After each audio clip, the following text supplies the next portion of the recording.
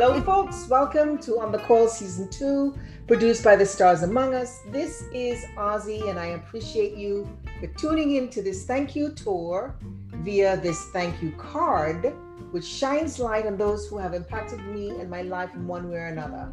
So on this 9th episode, I introduce you to Karen Garris. Hello, Karen. Ozzy, so good to talk to you tonight. Thank you. So I'm going to tell the people a little bit about you because there's so much to tell. Karen is, after receiving her BFA in painting from Parsons, started selling her paintings on the streets of Soho, and her murals have adorned walls of New York City public schools, and now the demolished, you guys who remember this, 42nd Street project, I remember. While working at Film and Video Arts, she has begun a 9-year shooting odyssey of a documentary called Begging Naked. And this is about Elise Hill, who was a runaway teen.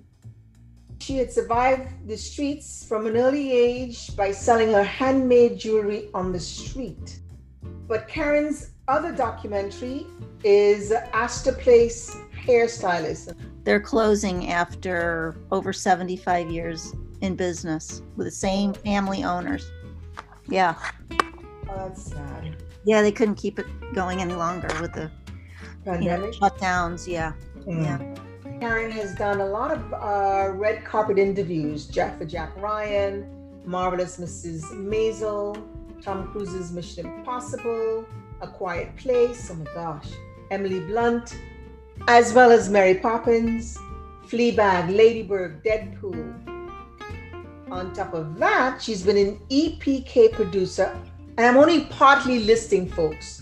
Black Swan, Soul Man, that is Soul Man. I'll ask you, what was that like? That was great. That was awesome. That was great. That was down in Shreveport, Louisiana. Oh, and it was actually Bernie Mac's last movie. No. Yeah, he was great. He would just make everyone laugh. Basically, he was just doing stand up for them, wow. In between takes. He was wonderful. She's been an editor and writer, and her client list, again, partial listing: Amazon Studios, Warner Brothers, Netflix, Sony, Walt Disney, CBS, Tyra Banks Show, Lionsgate, Precious, one of my beloved films. Yeah, me too. VH1, Rick James. Okay, folks, that's partial. That makes me think I better start narrowing it down. No, but you know what? Give them your website. KarenGarrisNYC.com. GEHRES. Right. Okay. Right. That's where, folks, you're gonna get the full Karen. What has influenced your art, your painting, and do you still paint? I still paint. Yeah, it's funny because of when we were more locked down, stayed inside more. I started painting more mostly just for like mental health. Honestly, it really helps me a lot. But I'm not painting the way I would actually want to paint, which is much larger, and have a place where I can just make a complete mess and right. leave it and then come back the next day. Right. When you're in an apartment, I'm very grateful for where we live, but the stuff I did during this year were like landscape stuff out the window, small little works, but I'm really glad I did them. They helped me a lot. Mm-hmm. But I went to school for painting. Right. I never went to film school. Right. I couldn't afford to go back to school, and painting was not enough for me. And that's why in the back of my mind, I always wanted film, mm-hmm. somehow to be involved in entertainment, because it's like what I love the most. And so to me, it was like painting.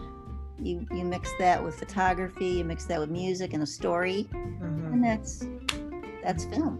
You know, that's making a movie. There used to be a great place here in Manhattan called Film Video Arts, and if you gave them 2 days a week of your time, they would give you access to film equipment and classes. And that really changed everything for me. And then, you know, because I learned the equipment, I started getting hired as a audio mixer, not because I really wanted to be a sound person. It's just that I knew the equipment and I wanted to be on those sets. Right. So that started and then, you know, little by little, I was doing sound for a show that aired on Channel 13, and they said, Karen, why are you doing sound? You know, we know you're doing your documentary. Why don't you should produce? So they were so nice that they offered to have me produce one of their stories for it, a segment for them. And that set things off. And then a friend of mine couldn't do a red carpet one night. She was sick, and she said, Karen, you got a cover for me. And I go, I've never done a red carpet in my life. You know, she goes, you can do it. Yeah, and that was it. You know, you just need somebody to give you a chance. And, you know, you say you did that one job, and then I started getting hired more and more. Yeah, it takes that one chance, you know, to do it. And I didn't screw it up. So, you know. With Begging Naked, we received reviews by Martin Scorsese, Roger Ebert, and the words that they used to describe, like Martin said, really devastating and well made. That coming from him, that's major. He was my hero. He was my film hero. And Roger Ebert, an amazing documentary and about an extraordinary person. Wonderful, wonderful accolades.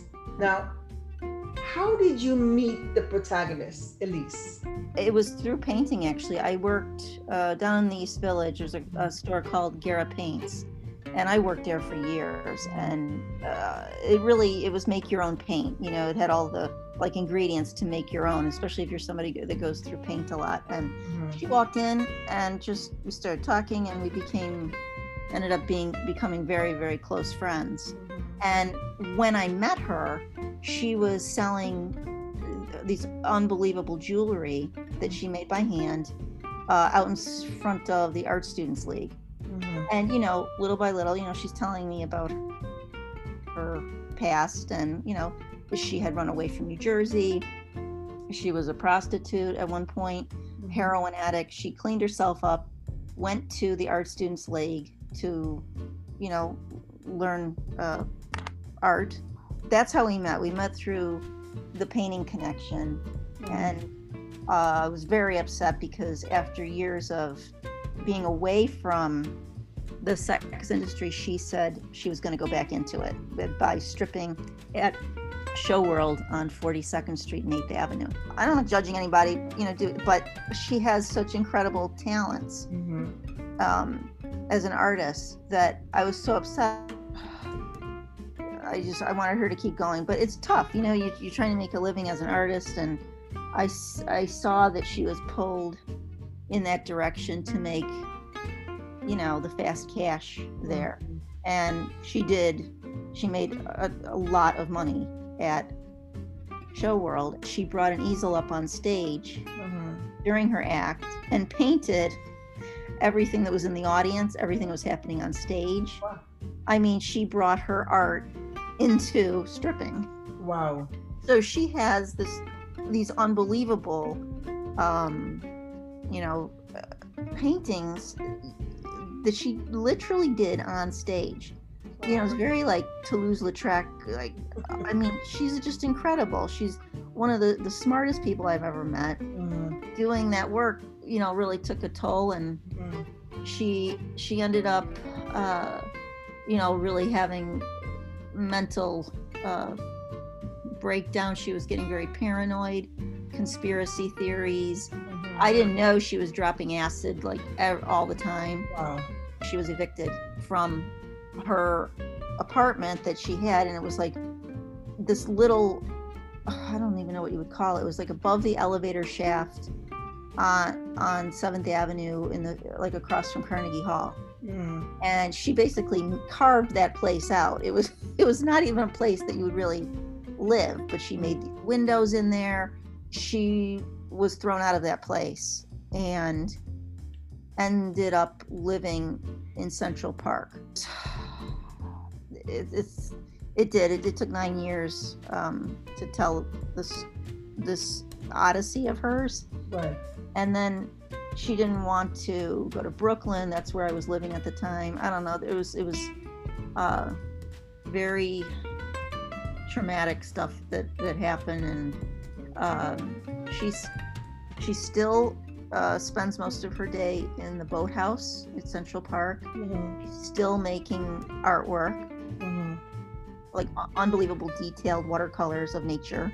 Mm-hmm. And everybody in the park knows her. She's very friendly with like the bird watchers, and she was one of my best friends. And it was really tough to see all of it happen to her. Yeah. You know, and sometimes when we look at our own lives by the grace of God, you know. Yeah. Oh yeah. Yeah. So we come now to the other one, Astor Place Hairstylist. Yes. You know, after Begging Naked, I had to do something that was Yes. a little lighter. But there must have been some crazy characters. They're the best. It's just such a great place. Yeah, you know what it's like there. I mean, there's still over 50 hairstylists in that place at any one time, and they speak every language. You know, you walk in there, you're from, you know, Kazakhstan, someone will speak your language. Right. You know, and it was great because I shot it probably over like a couple years. I was going in there, you know, not every day. I wouldn't go in to shoot. I would go in, you know, different intervals. I'd go in, and they weren't the easiest bunch to get to know right away. They, you know, they're accustomed to being on the other end where other people are speaking to them. Yeah, exactly. You're going in, putting the camera on them. It's a harder thing. Right. And the thing is, most of them, those aren't their real names. Those are aliases, because originally, you know, it's owned by an Italian family. Mm-hmm. And so in the beginning, they were like, you know, like, we can't have 5 Luigis in here. We already have, we need to start making, you know, have different names. So like, you got an Italian guy in there, literally they're from Italy. Right. And his name is like, I don't know, whatever it is. And then they go, no, your name's going to be Scott. You're Scott. You know, there are very few of them have their real names, you know. What was interesting for me was to hear they used to have a karaoke room. Oh yeah, that's still there. Yeah, a little karaoke in the back, and Alberto, he's from Sicily. He's been there for many decades, and he really loves his karaoke at lunchtime. Yeah, that's. But it's all in the documentary. It was so great, and that one they did air that one on Channel 13, and it was so funny because the placement of where they put it, it was literally on directly after the final Downton Abbey episode. Oh, what? You're going from beautiful Downton Abbey to, you know, the basement at Astor Place with, you know, 50 barbers. Oh, going back to Begging Naked. Mm-hmm. You were awarded grants from the New York State Foundation of the Arts and Ford. Yes. Foundation. Yes. But you were also selected to be included in the permanent collection of the Library of Congress. Yeah, Begging Naked. How did that happen? I have no idea. You know, Ozzy, to this day, I don't know how that happened. Wow. It's a mystery. I actually asked them because I'm like, what? I got this. I got an email from them. And I'm like, what? I go, who? And I wrote back right away, like, wait, how does this happen? Right. And they really don't. They don't tell you anything. And apparently it's got to come from someone. Right. My guess it might have been Roger Ebert. You know, possibly someone like that, because I don't know. I really have no idea how that happens. Okay. So going back to Ask the Place now, what was the inspiration for you to do that? What made you go, how did you get from begging naked Oh, okay. to Ask the Place? Yeah, before moving up here, I lived in the Lower East Side in the East Village for over 30 years, and I started going back to Astor to get my hair cut. And after I hadn't been there in years, I'm like, well, I'm not happy with the salon treatment anyway, so I might as well go get, a $15 haircut, because if I pay more, I'm not satisfied anyway. So I went back to Astor, Right. and I found someone really great there, Fran. And that's not her real name either. Right. And so I'm talking to her. I'm like, God, Fran, I can't believe no one has done a documentary on this place. There were, of course, they've been in the news many, many, many, many times. Right. Featured in little segments, but to like really dig in a little deeper and get to know some of them and their history. And I was a little nervous because it can be a little intimidating in there walking in. People from out of town, they must be very intimidated by it. You walk in and you're like, hey, what are you looking for today? What do you need? Right. Okay, over there in the corner. Go over here. It's not like, no, would you like anything to drink? No, would you like a cup of coffee or a glass of wine? No, over there in the corner, Alberto will take you, But I asked the owners. I knew they were hesitant, like, oh yeah, we heard this a million times. Yeah. Nobody's ever finished anything. We give people access and they don't finish what they start. And I'm like, no. I'm gonna finish. I finish what I start. I'm gonna do this. And it took a couple of years because I wanted to try to get as many people as I could in there. And they were great. The owners, really good people, and so many of us barbers and hairstylists. I was looking at the trailer and I saw some of the stories you. Oh, the fighting and the drunkenness of the customers and stuff. One poor guy died in the chair. Oh my God. Yeah, they had to put him in the hallway because they were so busy in there that while waiting for the ambulance, it took a while. They're like, hey, wait a minute, we can't have him sitting here. We gotta keep moving. There's a line out the door for haircuts. We gotta keep moving. Wow. So, productions. Those are fun to do. I love doing. But what is the funniest interview you've had? Well, it's one of my favorites because he kept us laughing. I'm not kidding, for 8 hours straight. We were in a room, it was me and the crew, and it was for a junket. Right, so the other press people keep coming in. It's a little revolving door. David Bowie, we were in that room with him for 8 hours. He was like better than any stand-up comic I'd ever seen. Holy smoke! He was so hilarious. He was in Ricky Gervais's Extras, the show Extras. And, oh my! I mean, that gives you a sample. One of the episodes that he's in, he's hilarious. The best sense of humor. I think that was one of the best days ever. Wow. And we just literally laughed the entire time. My face hurt. And he just wanted to make us laugh. I mean, it was great. A very lovely person. You'd never think that about him. No. Nope. Wow. No. That's great to hear, though. Yeah, and who was also really cool was Clint Eastwood. Really? Really. And let me tell you, he sprinkled some kind of weird fairy dust around my face, because when I looked at him, he cast some weird spell, and he looked, oh, wait a minute, Clint, are you like 40 something years old now? Because like magnetism. Really? And I wasn't expecting it. Yeah. And it wasn't just once, because I've interviewed him a few times, and it's like, wow, this guy's, I think he's like 90 now. I don't know, something magical. Yeah. I have a question to ask you on the technical end of your editing process. Do you listen to like music or anything when you're editing? Do you have anything playing anywhere when you're editing? Well, first of all, I hate editing. I know the feeling. I hate it.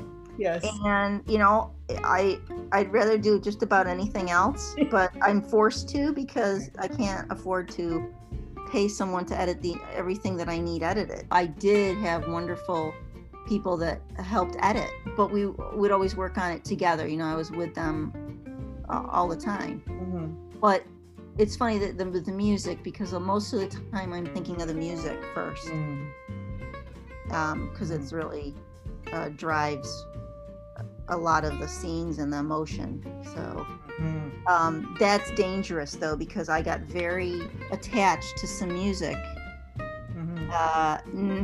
Being naive, I thought, well, in the end, I couldn't afford that music. So the music would have to be replaced. And, I'll never do that again. That's why on Astor Barber, I chose music that, especially with the karaoke, it was going to be very dangerous. Right. And I said, well, no. I'm sorry, Alberto, but you have to sing, some old Italian song that, it's like free use. Right. And he's happy to do it. He was, I could see that.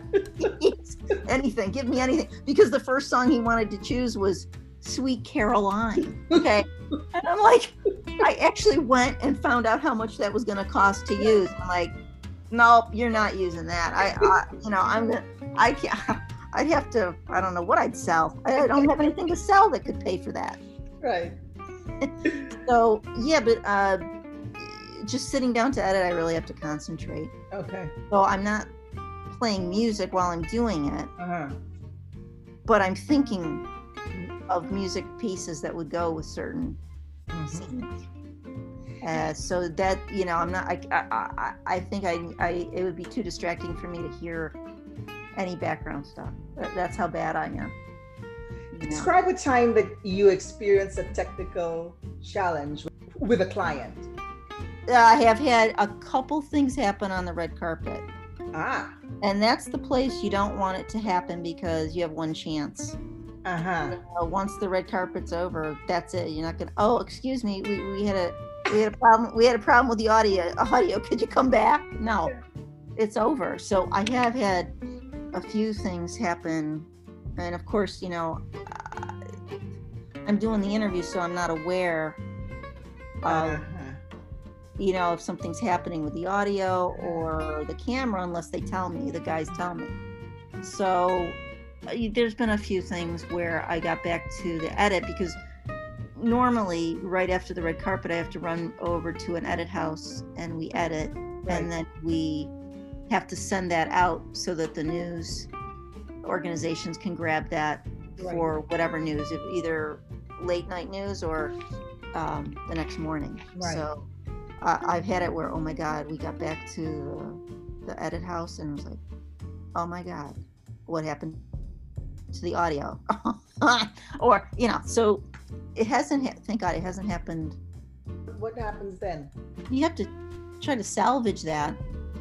There was only one time where the audio, it just could not be salvaged. And it was a pretty big premiere too. Ouch. Yeah. Let me ask you, what roadblocks did you face when you started out for your EPK work? I've been very fortunate with that. And, I love doing it. I think it's just being a freelancer, that kind of stress where it's, feast or famine. There's been really some scary months in the past where, oh my God, am I going to get another gig? Every freelancer, I think, goes through that. And, like right now, I know a lot of people that I work with on the shoots that, they have hardly had any gigs this year. And so we're like, wait, is it going to come back? Is it going to come back to New York City? The East Coast at all, for shoots. So roadblocks, no, I've had a lot of support and I've had a lot of good people that continue to call me for work. So,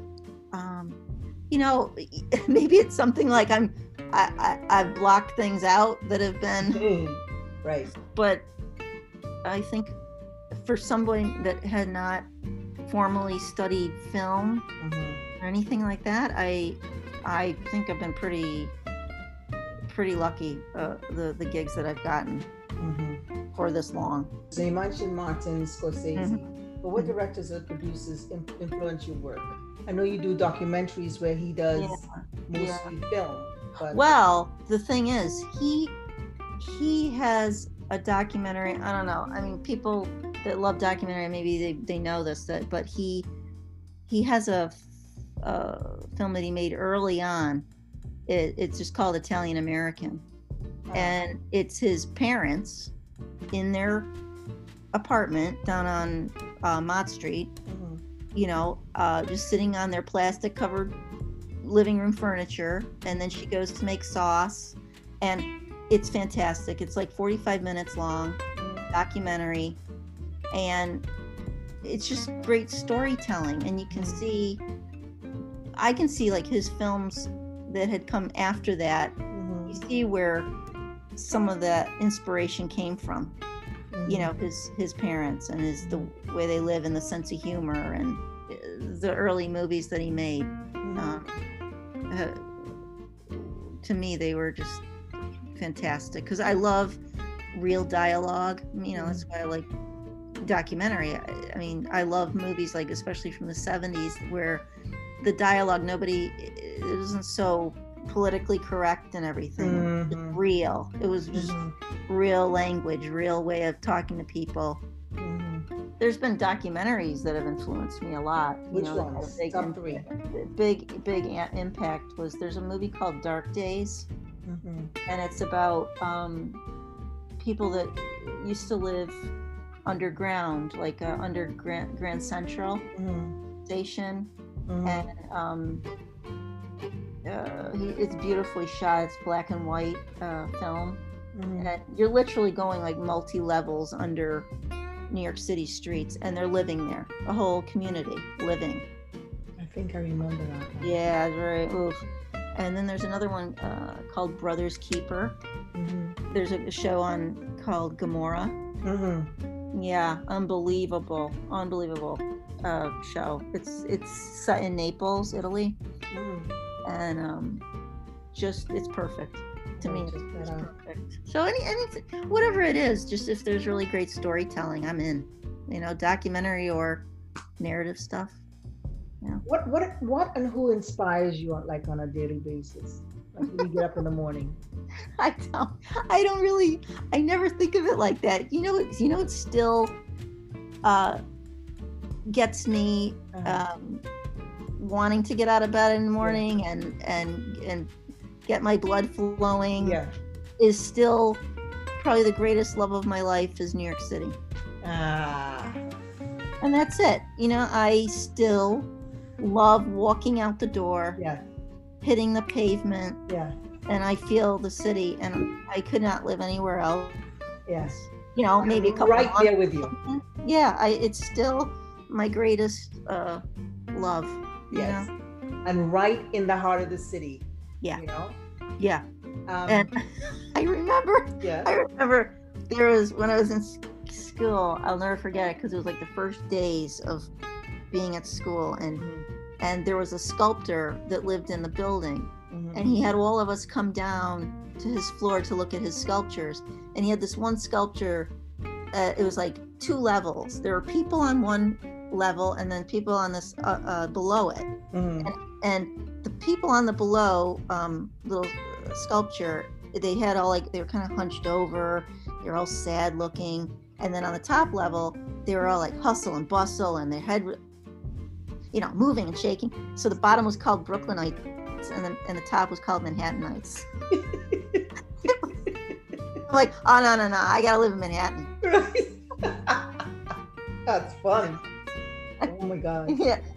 So it's still New York. I I remember I never used to want to leave at all because I thought I'd miss out on things. Like even for a couple of days. No, I might miss out on something. No. I've been here since 76, December 76. And I've loved it ever since. Yeah. So tell me, how has COVID affected you or your business? Wow. It was March.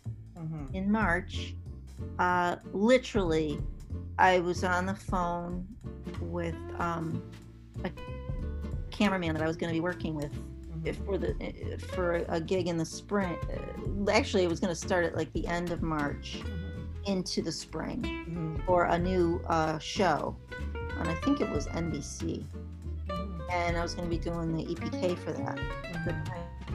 In the scenes, we're going to be on set, blah blah blah. It was going to be a good spring. And leading up to this, it was pretty good. It was like busy, and calls were happening. Oh yeah, I was excited. It's going to be a good year. And within 24 hours of that phone call, it all shut down. They said, no, we're shooting everything down. And in the beginning, people were like, wow, maybe we'll be back into it by April. And I'm no different than most of the people I know, where we've had nothing since March. And thank God, like this week, I'm doing a couple interviews for a series that's coming out for Apple TV. But before that, the only other gigs, thank God I had these, I don't know what I would have done, were these few pharmaceutical gigs that I produced. And that's how we met. And so outside of that, it's been devastating. And I miss, the thing is, it's not just, of course, financially, right, but I miss all the people I work with. Through, we always have a good time. We like what we do. Right. And that's really been hard. Like, and I hear their stress, a lot of them have, kids they got to put through college. Right. It's devastating. Yeah. You've started a production company? Oh, well, that was one good thing. One good thing that happened out of this was a very good friend of mine. She's an editor. And we both had like no work coming in. And she had moved to LA. And she's like, we got to do something. So we decided to start our own company where, she has the West Coast, I've got New York, and, we can do shoots that are COVID safe, remote, and make shoots look great, that it doesn't even look like it's a Zoom call. It looks like a real beautiful interview that is as if someone were in the room with you. So it was really an answer to that, and to not go completely crazy and try to get work that the two of us could do, because she could take the editing, I do the producing, and a lot of it doesn't have to be done the way we've always done it. So right. It was. Aside from the big jobs, are you looking at getting work? We're trying everything, because I'll do whatever it is that needs doing. So if there's a self-tape that somebody wants, would you do that as well? Of course. Because that's the thing that's happening right now with tapes and yeah. The world. Yeah, we like doing that. I mean, we like doing that for what we have to do. And then, her name's Nayara. She's excellent at that. And she's also a documentary filmmaker of her own work. So we get, putting these things together and actually I understand trying to sell product, if it's the movie or the actor, right. You have to sell it. Right. So I get that point. She gets to we get the storytelling, right. And Yeah, absolutely. We can do that.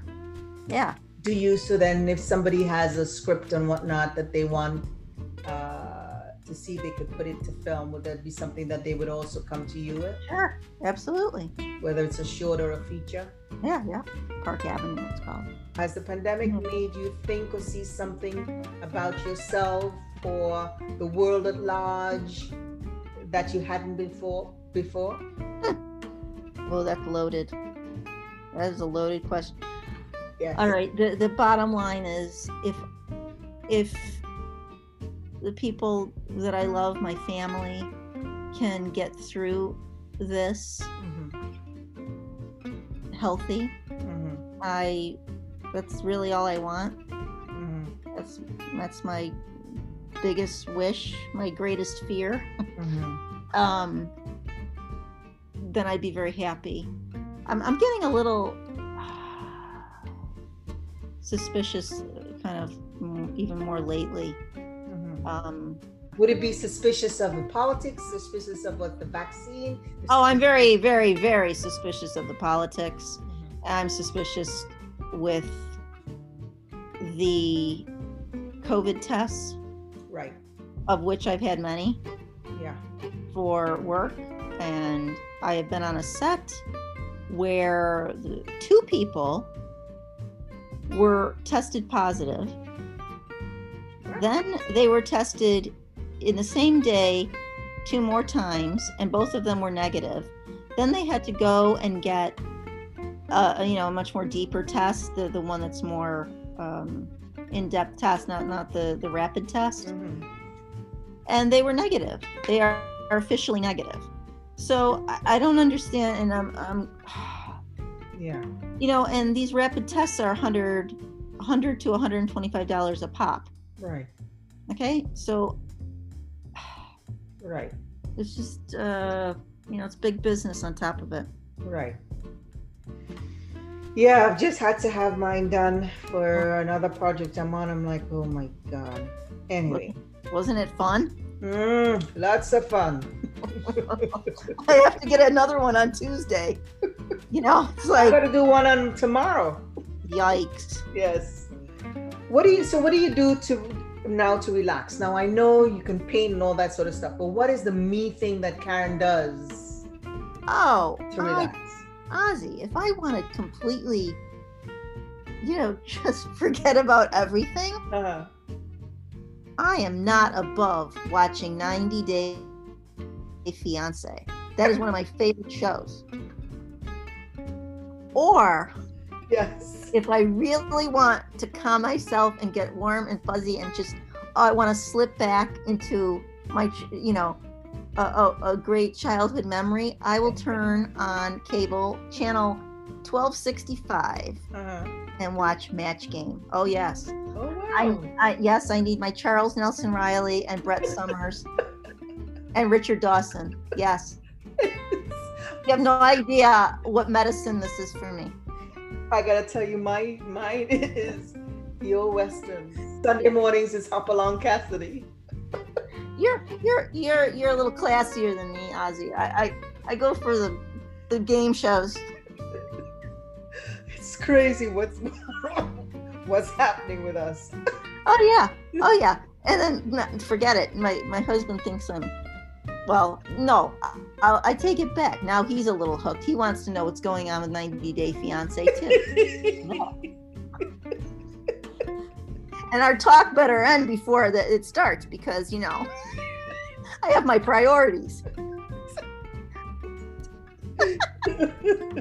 So yeah, people are going to ask, "Oh, Karen, what did you get out of the pandemic? You deep thoughts?" And no, I watched a lot of Match Game and I watched a lot of 90 Day Fiance. By the way, I love the way that you walk the streets of the streets of Manhattan, where you're taking pictures of the old telephone booths. Yeah. And what you did with Macy's. Oh, the decoration was gorgeous. I mean, it just pulled me right in. I love your eye. I really love it. Oh, you know what? Now you're inspiring me. I got to get out there more And, I just do it when I see it, but now you're making me think, I have to show people more. Right. Because what I do on my Facebook page is I go on other people's pages who become friends, and I pull things from there and put it on my page. Give people who are posting wonderful stuff an opportunity of another page. Exactly. Yeah. Yeah. It's funny, Ozzy, that phone booth. Yeah. Yikes. I mean, can you imagine? That thing was just dead in my tracks. I was like, when I looked at that, I was like, oh my goodness, imagine we used to use those. Now it's like a real piece of art there, Yeah, oh yeah, 15, 20-year-old, they don't even know what that is. Right. What is that stump there? It didn't even have a receiver on it. So aside from Astor Place, is there any other company, organization you think you'd want to give a shout out to for people to help? Right here in Hell's Kitchen. I mean, if they close down some of these places earlier, or if we go into another lockdown, they're not going to make it. Right. How could you possibly make it? I try my hardest to, in the neighborhood here, to go to the restaurants that I can. They're open. I'll get takeout. It's really, really tough to see. Let's touch quickly on your thoughts of the politics of the day. Oh God. Oh my God. We know we're divided, but to see how much is another thing. I knew we were divided, though. I mean, I knew that. I've been outside of New York City during this, last 4 years. And I knew, I don't just have people in my life that think like me. I know both sides. Right. And I don't dismiss people just because they don't think exactly like me. Right. I don't call them stupid. I don't call them, terrible names. Right. I think if we listened a little bit more to each other, right. It's like the respect for opposite opinions is just gone. Right. You can't just sling, name calling because somebody doesn't think like you. That's been the most very upsetting. We can't have debate. We can't talk about things at all without calling people, terrible, terrible names. Right. On both sides they do it, and I grew up in a household, one parent was Republican, one was Democrat. I don't understand people that eliminate people out of their life depending on who they're voting for. I mean, what a waste that is. Imagine, you're going to do that over dirty, rotten politics. It's the most disgusting thing to me is politics. I don't know how this is gonna go because, I kind of wish there had been a candidate where, it's never gonna be everybody on board, right? But just so totally divided right down the middle. We're on razor's edge. I remain hopeful still about things because I love my country. Yes. I want to see it do well. Whoever is in charge, just keeping it. Yeah, I have a lot of hope. It was a great thing that people cared enough to vote. Yes. That's hopeful. It got a lot of people out voting. Yes. And that means, everyone cares. Right. You might not have the same politics, but everyone, I forgot how many tens of millions of people voted. Not just criticizing, they're actually wanting to vote and be involved. Right. So that's really good. That means, both sides care. Right. They don't agree, right. But they want the best for this country. So right. How they see that is totally different, but I wish that it could come together in that way. Like, wait, we all love our country, so can't we start there at least? Right. Karen, thank you so much. Thank you, Ozzy. For this time, for allowing me all that you are, which is more than all that you have on your sites, which is a whole lot. Oh, God. So much for taking the time in my little podcast here. Oh, it was great talking to you, Ozzy. Audience, thank you for listening, spending your valuable time with us today. Please care to share. Remember Karen's website, her personal website for her movies and documentaries. Karen, Karen, Gehres, Garris.